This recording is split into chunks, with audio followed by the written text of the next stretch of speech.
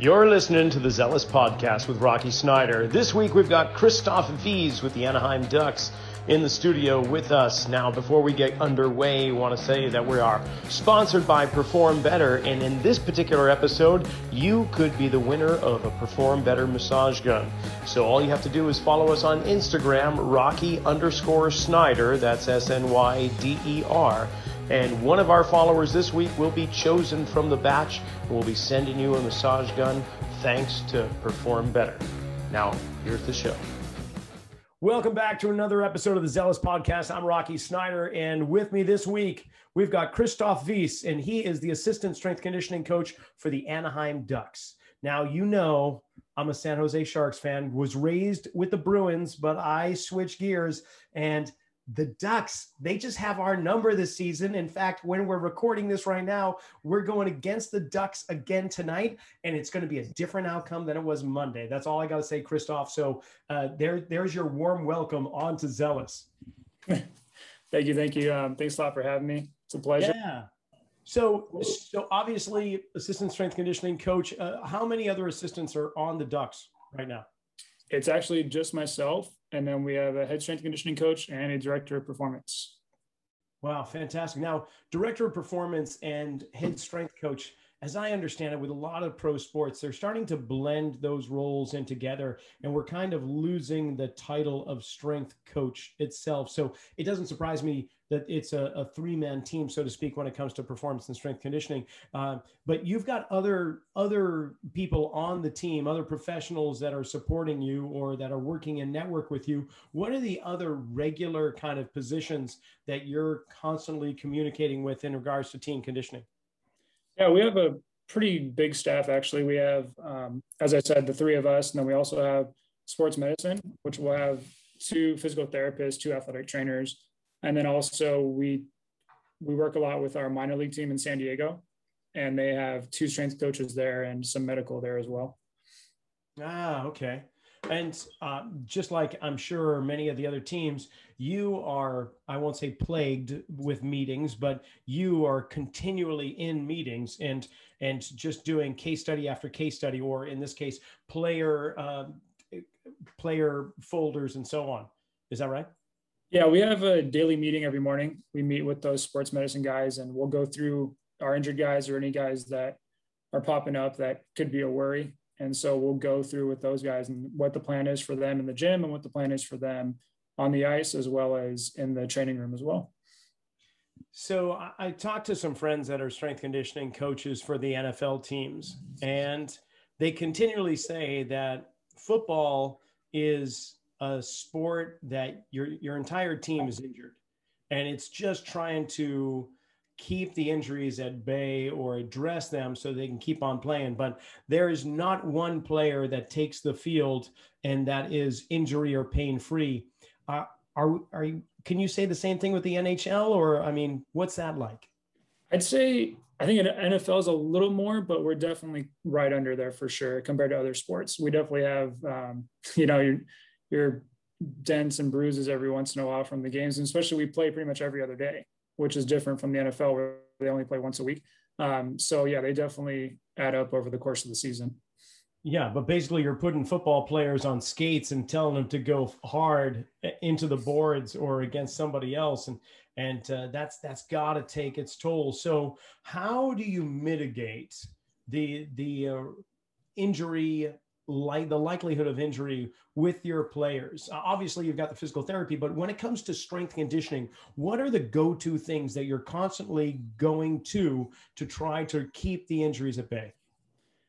Yeah, that's a good question. In the off season, we definitely try to build them up as best we can to get ready for the entire season. So off season is really where most of our work gets done. Then in season, especially this year with it being so jam-packed with a shortened season, we actually give the guys quite a bit of autonomy. And so if they're just beat up from the game and they're not feeling it, we're not going to make them do a whole lift or anything like that. We'll give them more of a mobility and a recovery day. And we'll just try to keep going to the next game because, like I said, it's just not a usual season this year. So we made some changes. Yeah. Now, speaking of the unusual season, the one thing that I think is probably working in your favor, correct me if I'm wrong, is that you're grouping up games with the same team, just like baseball does. You've got a 2-game series with the Sharks this week, Monday and Wednesday. You played them last week. So it seems like that's probably going to be nice so that your players aren't going to be losing sleep with so much traveling. Would that be accurate? Yeah, 100%. That's been great. And actually, they want to keep it that way, but unfortunately that's not up to us. But it's been helping us a lot. And, you don't have those red eye flights right after the games anymore. And there's definitely a lot more rest and recovery this year. And I know it's kind of out there in outfield, but the city, of course, being Anaheim, and the average temperature year round, I think is about 75 degrees compared to, say, Winnipeg or any of the northern reaches. Do you notice any kind of like increase in likelihood of injury just because of the climate your players are in? Like, is there reduced because you're in warmer regions? I know it's out there. Yeah, I haven't seen it personally. I'm not saying it doesn't happen. I personally haven't seen it, but we do try to do a lot of things outside. We try to do some warm-ups and some lifts and things outside and make sure the guys get a little bit more sun.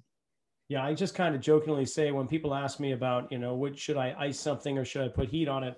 I say, well, when people retire, they don't go up to Alaska. They go to the Palm Desert or to Florida where everything's nice and warm and joints feel really good. So I'm just kind of putting that off to the side going, I wonder if there's anything. So now that I bring it up, it's going to be in the back of your head. And then you can come back to me a little later date and say, oh yeah, we've got the advantage because we're in warm, sunny California.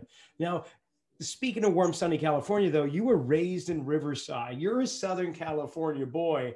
And as far as I know, ponds don't freeze like they did in Boston, where I grew up. So how the heck did you get into hockey?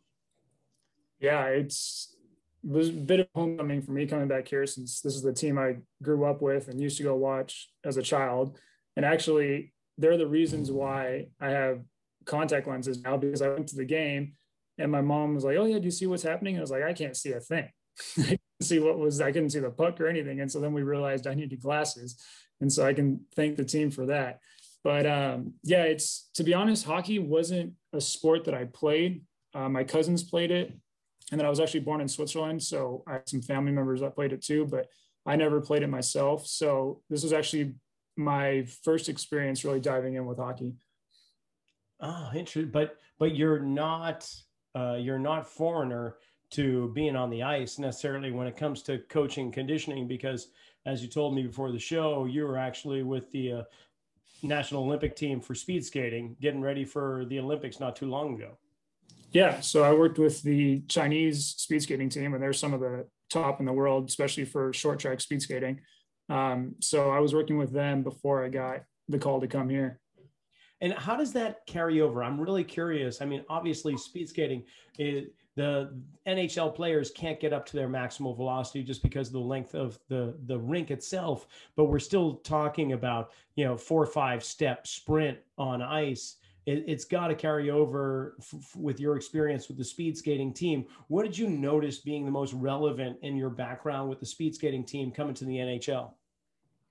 Yeah, I think there's a lot of similarities for sure. Especially a lot of the injuries are the same, which we can touch on later. But in terms of training, same type of training. We did squats, a lot of power work, things like that. I think with NHL, with the hockey guys, we're working a little bit more just to make them robust, just to get through that whole season. Whereas with speed skating, there's no contact or anything. So we're just trying to make them as fast as possible.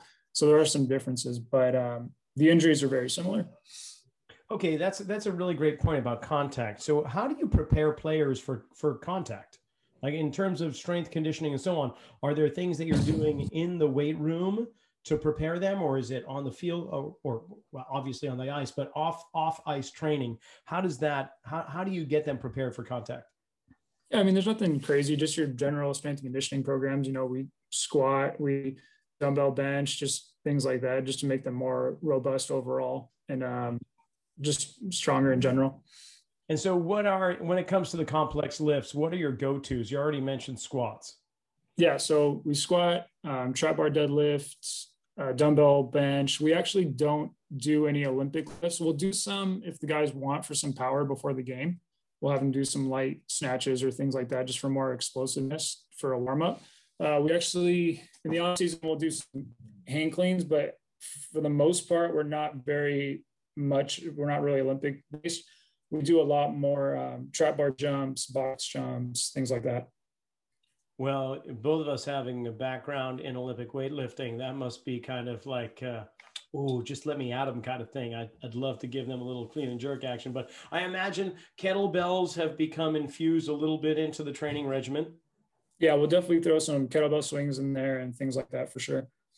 And with skating down the ice, obviously motion is all about oppositional movement. You know, the pelvis rotating in one direction, ribs rotating the opposite. So, and all the complex lifts are very sagittal biased, and bilateral for that matter. But when it comes to going down the ice, we're talking about contralateral movement, one leg moving forward, the other moving back, all this oppositional action. So how do you address that in the weight room too? We do a lot of unilateral work as well. So we'll do rear foot elevated split squats, things like that, and also lateral lunges, lateral work. And so we really try to tackle that using those two exercises and similar ones. And then when it comes to using slide boards, is that something that you do in the gym setting, or is that just a tool that you stay away from because they have enough time on ice? Yeah, it's more the latter. We don't really touch it. Sometimes in the training room, they'll use it a little bit more for return to play, but we don't really use too much slide board in our training.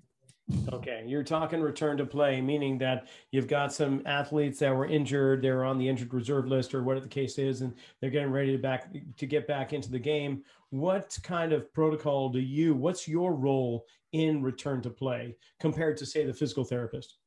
Yeah, so that's actually one of my biggest roles with the team is when the team travels and I'll stay back with whoever's injured. And I learned a lot during my time. I was at UC Riverside for a bit, and I learned there about how to train athletes with injuries.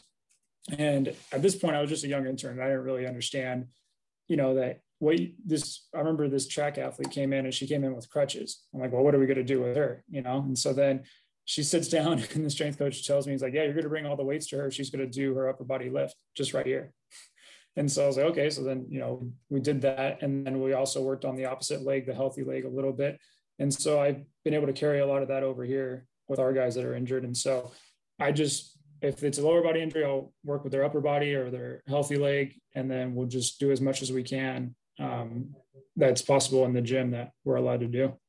And meanwhile, the affected area is being dealt with primarily with the physical therapist? Exactly. And then the physical therapist will get to a point where, okay, we can integrate some loading into it or some different type of movement, some dynamic action, and here's what I want you to do. Or how does it work communicating with the PT, and where does that carry over, or when the baton, when you switch over and hands it to you, what does that look like? Yeah, just like that. PTs tell us when they're ready to start loading. We start gradually loading them in the weight room, getting them ready before they go back on the ice. And they start doing their regular lifts, and then they're good to go and get back out there. So there must be some type of protocol, a screening process or assessment where you verify, okay, this guy's ready to get back out on the ice. What does that look like? For us, it's not too much. Honestly, the sports med staff do a great job of doing all the assessment and screening. And so we just try to assist for the most part with the return to play from the strength side of it. And they usually have the final say of where they're at. And we'll do some things like force plates and things like that from our end, from a performance standpoint, but from a just injury standpoint about when they're ready is more up to them. Well, it almost never fails. The term force plate has become so commonplace with my conversations here with all the strength coaches in the major leagues. And then therefore my question is going to be the same also. What do you use the force plate for? What are the specific things you do with it? Yeah, the biggest thing is for that return to play I would say it's all our guys. We have baselines for everybody. Then if they get injured, we put them back on there, and then we eventually, try to get them back to that baseline and build them back up. And that's the biggest use we've had for them, especially as I know I keep repeating myself, but the season's so jam-packed. We can't use it as much as we would like because we're playing every other day and things like that. So for us this year, especially, it's been mainly a return to play protocol. So let's say that they're doing some type of squat on the force plate, and you're noticing that their load is not so balanced and they are not loading very well into the injured leg. At what percentage is there kind of like a level in which you're okay with, or are you not looking at the force plate results in that manner? We do to an extent. We have dual force plates, so we can see the asymmetry between left and right. So it also depends on their baseline where they were before, so if they were a lot stronger on the right to begin with, like usually we'll find that in the baseline to begin with and then focus on that at that point already, right, on trying to make them more the same in both legs. And so ideally we want them to do the same, but we understand that sometimes asymmetries do happen. Gotcha. So let's say that you find asymmetries, because every single athlete is going to have them. No one's perfectly balanced, but to what degree these asymmetries are appearing, that's a different story.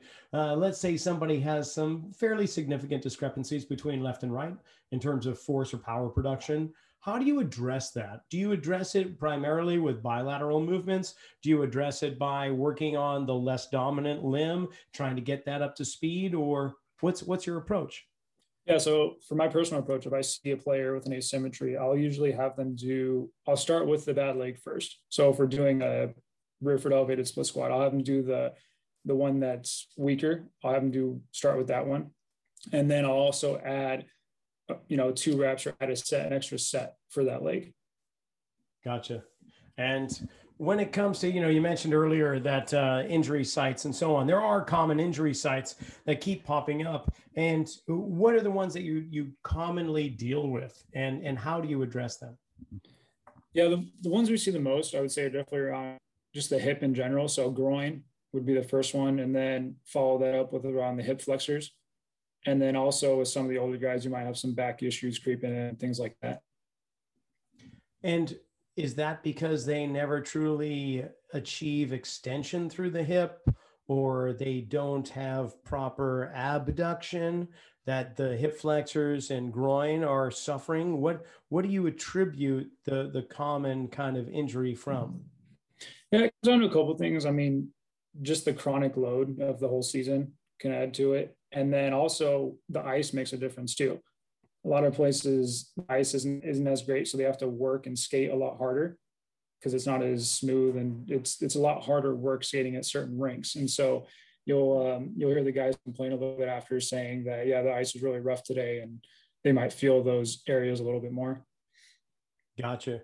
Now, I see hockey as being one of the ultimate interval training competitions or sports there is, because of the amount of substitutions or transfers on and off the ice, and it's all or nothing. You go from sitting on the bench to sprinting in multiple directions. So that extreme shift of no activity to extreme activity has got to take its toll. How do you prepare your team and the players for such extreme? Obviously we've got high intensity interval training, but are there certain things that you're staying away from, things that you're focusing on when it comes to that? Yeah, I mean, we do a lot of work on the bikes, the assault bike and the watt bikes. We'll do a lot of interval training on there, especially like shorter bursts or around like 45 seconds of what, their shift lengths would usually be, things like that. So I would say most of our interval stuff would come from the bikes.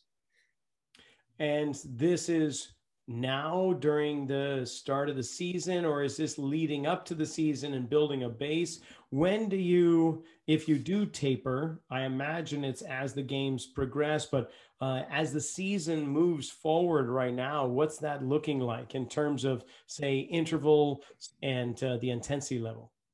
Yeah, to be honest, right now, they're getting enough of it on the ice with games and practices that we don't really need to do much in the weight room. That's definitely more of a off season, maybe at the beginning of the season type thing, but now we're rolling and we're going. So mainly mobility drills in the workout room. And how do you determine what areas that you want to target with an individual player? Because everyone's going to have different patterns of movement. You're going to see different forms of skating. So therefore, we're going to be generating force in different areas, creating restrictions one place and opening up areas of compensatory motions in another. How do you target those areas? Yeah, I mean, it comes down, I want to say it comes down to the age of the guy too. We have a wide age range of 18 all the way to 40. Yeah. So that makes a big difference. And so with our younger guys, we can do a lot more with them. And then with the older guys, we'll focus more on, like you were saying before, the mobility and the core and things like that. But with the younger guys, you know, they're still fresh and we can still do some good things with them in the weight room. Okay, so here's something that keeps coming back to me too, is that with the age of the player, granted, we've got highly repetitive, very forceful production out of the body over years and years and years. And their programs are going to get less intense because they're trying to maintain into their later period of their career. But what has changed with the rookies and the early athletes, the ones that are just fresh into the NHL, so that you don't have to necessarily do that later on? I guess I'm talking like long-term athletic development in the career span of an NHL player. It's so common that because they're young bucks and they're indestructible, we just beat the living crap out of them in the early years, and they are resilient to it. But somewhere down the road, you can't do that anymore. Have you guys kind of addressed that at all? Yeah, I feel like it's definitely comes down to just being progressive and doing it gradually. With our young guys, we're not killing them. We'll just do some extra hypertrophy work or things like that with them that they need. Obviously, the older guys aren't going to need hypertrophy work at this point, so it'll be more things like that than actually just a whole, you know, intense weight room session. Certainly, certainly. And then where does their rest and fueling and hydration come into play with you guys as strength and conditioning coordinators or coaches? Who do you work with when it comes to those elements? Yeah, we have a nutritionist, and so she helps as well. And then we'll do some of the nutrition from our end, but then she does mainly the meals and the recovery type things.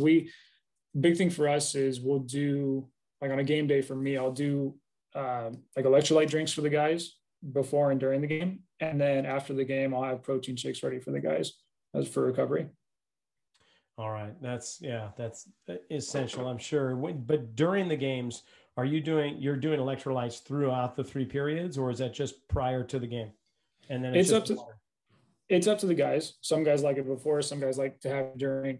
I'll just make a whole, you know, box of them and just have them all in the refrigerator, and then they grab them as they go.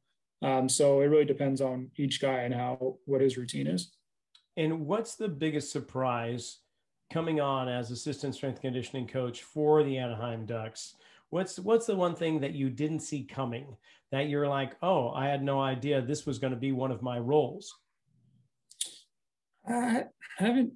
I don't think I've been too surprised by anything at this point. I have learned a lot more of the science aspect, just some of the tools that we're using, which has been a good exposure and a good opportunity for me. But other than that, everything's been as I was expecting it to be. When you say science, what if you could share? If it's not secret kind of squirrel stuff, what's the kind of science stuff that you guys are doing? Yeah, it's nothing crazy. I mean, like we touched on the force plates before, and then just GPS tracking units, things like that. So nothing that, you know, anybody else isn't doing, but it's just the general, like I didn't get a lot of exposure of that in my time in China, just because they have more of an old school way of thinking. So it was just a good opportunity for me to get some more of that experience under my belt. When you say old school way of thinking, what do you mean? They're not big on technology. Like they have their methods that worked, and they've won enough gold medals to prove that it works. And so sometimes they're wary about the new technology coming in. Sometimes they'll buy any technology, but other times it's also, they're not huge fans of new things. So I guess that's what I mean by old school way of thinking. And well, I imagine there's a few that fall in that category when it comes to strength conditioning around the NHL as well. But do you see there being more of a trend of accepting new tech or just new modalities within the NHL? Yeah, I think so. heard a lot of other coaches using it as well. And I think at the end of the day, we have to remember it's a tool. It's not gonna give us the magic answer and everything, but we just need to use it as a tool in conjunction with everything else that we're doing. And I think that's the big thing, is not to just collect data, but actually collect it and analyze it and see what we can use it for. Now, with the NFL, they've got the combine. When it comes to NHL draft time, what are you guys doing? So unfortunately, I don't have an answer for this question because of COVID canceled the last combine. So I actually haven't been exposed to it yet. As far as I know, we go there and we, administer the test for the new guys coming in, but I actually haven't experienced it yet myself. Gotcha. Now we've got a new team coming into the league coming in July, the Seattle Kraken. And as I understand it, they can pick from all the different teams in the league to help develop them. How does it work with the strength and conditioning world? Like in terms of the coaches, do you communicate with the other strength conditioning coaches in the NFL? Is there some kind of a collaborative or organization, like not a union so much as maybe just a think tank? Yeah, Mike Potenza set a strength and conditioning group up for all the NHL strength coaches. I don't know all of them personally myself. I know a couple of the guys in the league, and it's definitely more camaraderie than a competition for sure. And so, they're great guys, and we'll discuss different things and reach out and talk about different training methods and technologies and things like that. So it's a good group of guys. So like you say, we've got a condensed season, and we've got 60, is it, how many games are coming up for the season? This year we had about 56. 56. All right. 56. And then playoffs begin May, June into maybe as late as July 9th. What happens after July 9th? Like July 10th, what's your role as a strength conditioning coach? Yeah, we get the off-season programs up and running. We make those before that time, obviously have everything ready to go. And then once that day hits, we'll just start going with the guys and getting ready for next season. So that means, though, that a lot of these guys are going to go back to wherever they typically are. Maybe they live around the Anaheim area, but some are going to be traveling. So do you have to interview every player or find out what their off season's looking like in order to create a program for them? Yeah, we talk about what their plans are if they're going to go home. A lot of the guys actually have trainers at home, which is fine. It's always good to get different exposure and different training methods. The biggest thing we do is we tell them what we see they need to improve on, and we let their trainers know that they need to improve on this. However you want to do it is up to you, but when they come back for training camp, we need to see an improvement from there. So we check in with them and see how they're doing, but we let them do the training as long as by the time training camp rolls around, they're ready to go. Do you have some type of postseason assessment that you will repeat when the season gets into more like preseason? So you know what their baseline was when they left for that year and where they're coming back to? So I can partially answer that question because last year the season ended so abruptly, we weren't able to do anything because it just stopped. But yeah, usually we would have a training camp testing day where we go through different series of tests, but I can't speak on the postseason yet. No worries. So I'm going to change gears a little bit. It's a fast-paced sport, and it's got quite a demand for eye-hand coordination.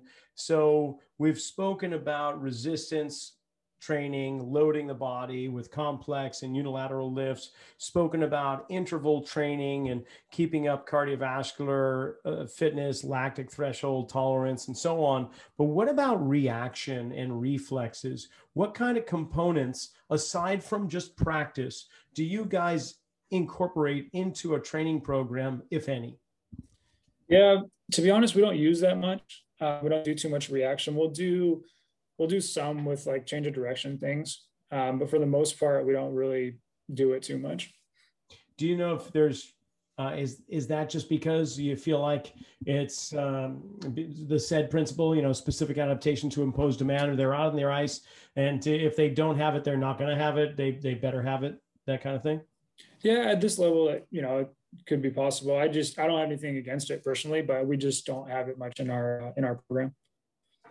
And not to put you under the microscope or put you under on the hot seat, but are there things that you would be encouraged to incorporate now that are not part of the program? No, so my bosses and I all came from P3, which is a gym up in Santa Barbara originally. And so they have the same training philosophy that they had up there. And so that's the same one I learned. So it was actually a really nice, pretty seamless start and like get together, because we had the same philosophy. We were on the same page with things. So of course there's minor things that, people do differently, but I think for the most part, we're always on the same page, which makes it nice. Yeah. Now, when it comes to taping, is that in your role, or is that more physical therapy, or like KT taping? No, it's more for the sports med. Okay. And where is that gray zone between sports med and strength and conditioning? What are the elements that tend to overlap or interweave, or is it just so well defined that it's delineated and you're like, we don't do that, go over there and see them? I think it just depends. I mean, we have really good communication. And so if, obviously we talked about before, the rehab happens in the training room, and then we do the what we can out in the gym. But I'd say for the most part, we'll do mobility and stretching and foam rolling and other soft tissue work like that from our end. But if it's anything dealing with an injury and stuff like that, they handle that. How often is it that the coaching staff, like head coach or assistant coach of the team, will come into the realm of strength conditioning and say, look, this player just needs more strength, or they are getting gassed and he's not going to last very long, we need more endurance? Is that something that occurs? Is there a meeting amongst all the coaching staff where they say, this is what this person needs? Does that happen? Yeah, I think it happens from both ends. Like, we'll ask them what they see and what they think the athletes need, and then they'll come to us and if they notice something. And we have good communication with the coaches, and we work on a plan and come up with what we think is best for them, and work with them on that. All right. So you've had experience with being an Olympic coach and now in the NHL. I'm not going to ask which one you like better necessarily, but in terms of future directions, could you see yourself moving up the ranks in the NHL? Are there sports that really create a little bit more kind of excitement toward you, or like, oh, let me get my hands on those type of athletes? Or are you happy with where you are? Yeah, I mean, when I was in college studying to do strength and conditioning, and when I first got into it, I always wanted to do college football. And that was always my big, like, that's what I wanted to do. As my career went on, I noticed a lot of other sports, and I really liked the settings I've been in. And when I was with the Chinese weightlifting team, when I was done, I realized that was a goal that I never knew I had.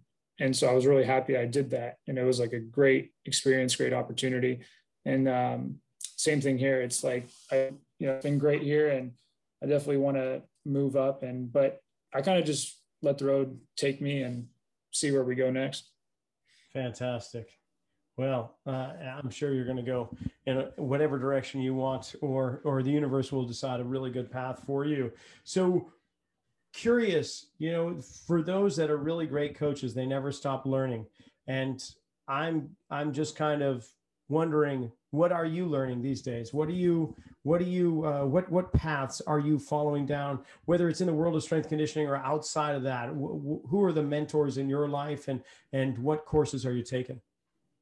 Yeah, I think COVID was actually a good time for me. I know for a lot of people it was unfortunate, but I was lucky with it, and it gave me a lot of time to, study new things and learn new things, and especially with all the online seminars and conferences that were going on. And I dug in a lot, as I mentioned before, into those force plates and learning more about that. And then also some velocity-based training, which we use here a little bit for trap bar jumps and things like that. But I use it a lot more in my own training. And so hopefully I can carry that over to the team once I keep learning and having a better grasp of that. All right. Now, when you say velocity-based training, we're not talking about how fast somebody can run. We're talking about the speed of the bar path, right? The tempo that you're maintaining during a lift. Is that correct? Exactly. Yeah. Yeah. And so what are you learning about velocity-based training? Yeah, just learning the different, like, the two main things I really like about it is, one, you can train exactly in the zone that you need to be training in. And so like we're working on power, but then the guy is a lot lower at his velocity than he should be. We'll take some weight off and then, make sure that he's hitting the right velocity zones that we want him to be in. And then the second thing is just having that cutoff, that when they're pretty much more than 10% or less than 10%, I should say, of where they need to be, we'll just cut the rep or cut the set. And then, so just having those velocity cutoffs are good as well. And are you using cameras or force plates? How do you determine velocity? Yeah, we'll use a transducer and then just hook that up with the iPad and go from there. Excellent. What lifts are you primarily using velocity-based training with? So yeah, for myself personally, I'm using it for squat and for bench press. And then as I'm getting more comfortable with it, I'll start throwing it into more Olympic lifting and going from there. And so this determines when you're, like you say, you're in the zone. So you've noticed gains or increases in your RMs? Yeah, no, it's been great for me. It's good motivation because it knows where I need to hit. Whereas like if I don't have that, I mean, you can still get a good workout in, but if I know I'm supposed to hit a certain velocity, then there's a lot more, oomph behind the rep. And you have a display showing your velocity right there in real time? Yeah. Yeah. So you try and target that every time. Exactly. Yeah. Yeah. And so sometimes somebody will come in and they feel like they're just ready to work out, but their body is having other plans. Like their resting heart rate is high, their sympathetic state is heightened, and they're not in a place they're not in the zone, but their brain is saying they are. So this velocity-based training seems to be a nice way to bring a little bit more objectivity to a person when training, correct? Yeah, exactly. It's great for that. I mean, because there's no point in having someone, go through a workout if they're feeling like that, right? I mean, obviously we're in the real world, so there's going to be days where we're not feeling well, you didn't get great sleep. But what I like about velocity-based training is like, if that's the case, then we know we need to lower the weight that day to hit those velocity zones. Yeah. So no matter what, you're going to find the proper load for that velocity. Yeah, exactly. And therefore most likely reduce the likelihood of overtraining and therefore reduce the likelihood of injury. Yeah, I think exactly. You hit it right on the head. I think it's a great tool for that. And it's, it definitely helps with overtraining. And then overall, I think it's great. I mean, nothing's perfect, but I'm a big fan of it. That's great. And just curious, the screening processes you use, the assessment tools, what are the standouts for you guys when it comes to determining proper movements for your players? In terms of the off-season testing? Yeah, off season, or even do you have any type of movement screen is kind of the coined term these days, but what kind of assessments what kind of protocols do you do to determine the program design for your players? Yeah, so as we touched on before, most sports med do most of our assessment and movement. From a performance standpoint, we do, like I said, the force plates and a couple other things in the gym.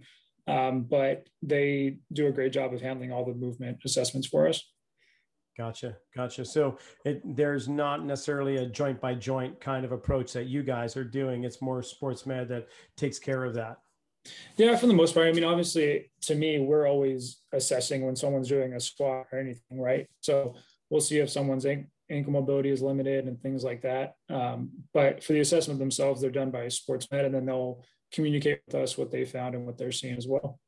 So let's just take the squat, for instance, and if they don't have as much dorsiflexion in their left ankle, or you're seeing that the pelvis is rotating to the right as they descend, or there's that winking going on at the bottom, what are some of the approaches? What are some of the tools that you use there? Are you using resistance bands like RNT to draw them into their mistakes, to kind of wake things up, to pull them away from that? Or what strategies do you guys use?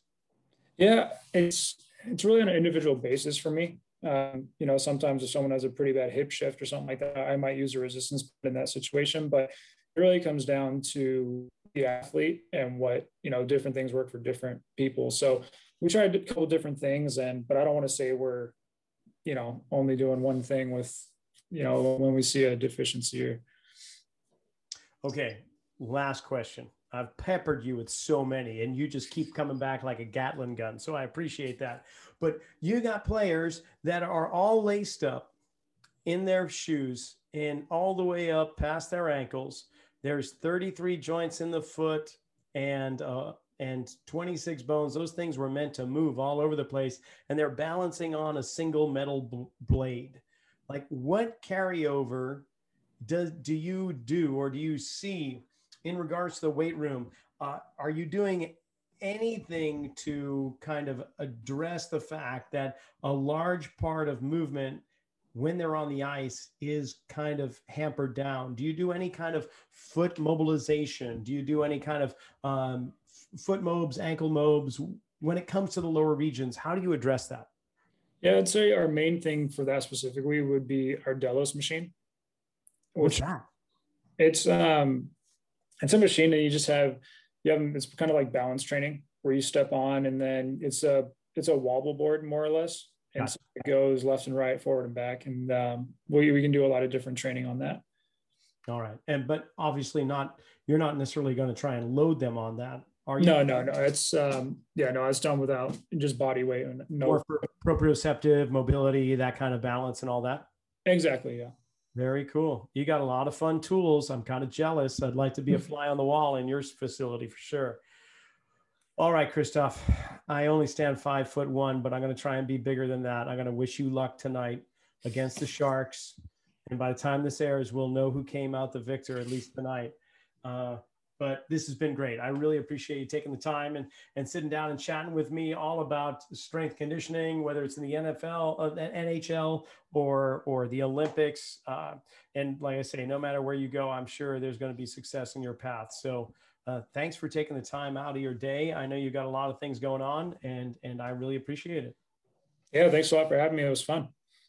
Well, thank you for tuning in for another episode of the Zealous Podcast. Thank you, Christoph, Wyss, and the Anaheim Ducks for coming on this week and explaining a little bit more about what they're doing to keep their athletes on top of their game. And don't forget, follow us on Instagram, Rocky_Snyder. And this week, you could get yourself a Perform Better massager. The first one to follow me, I'll pick that name out of the hat and send it on your way. So take care for now, and we'll see you next week.